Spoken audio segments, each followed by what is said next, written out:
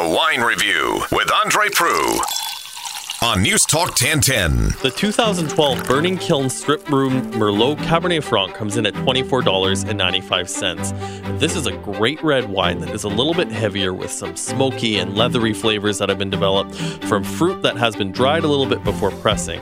It's a little bit higher in alcohol than most, and it's a little bit heavier than what you might usually expect from an Ontario wine, but a little bit of time in the decanter will really help some of those fruit flavors punch through and snap the wine into focus like a Polaroid picture. Now from Henry of Pelham, their 2012 Estate Chardonnay comes in at $19.95, and I really love this continuing trend of really great Ontario Chardonnay coming in under the $20 mark. Now when you first put this in the glass, you will notice the intensity of some of the nice toasted oak flavors. This is a little bit heavier oak than some of the other more economical Chardonnays from Malabar or from Flat Rock, but the intensity is also matched with fruit flavors. You have pineapple and apple and really great flavors that match. This would be a perfect match for grilled chicken. For more details on today's featured wines, visit the blog section at newstalk1010.com.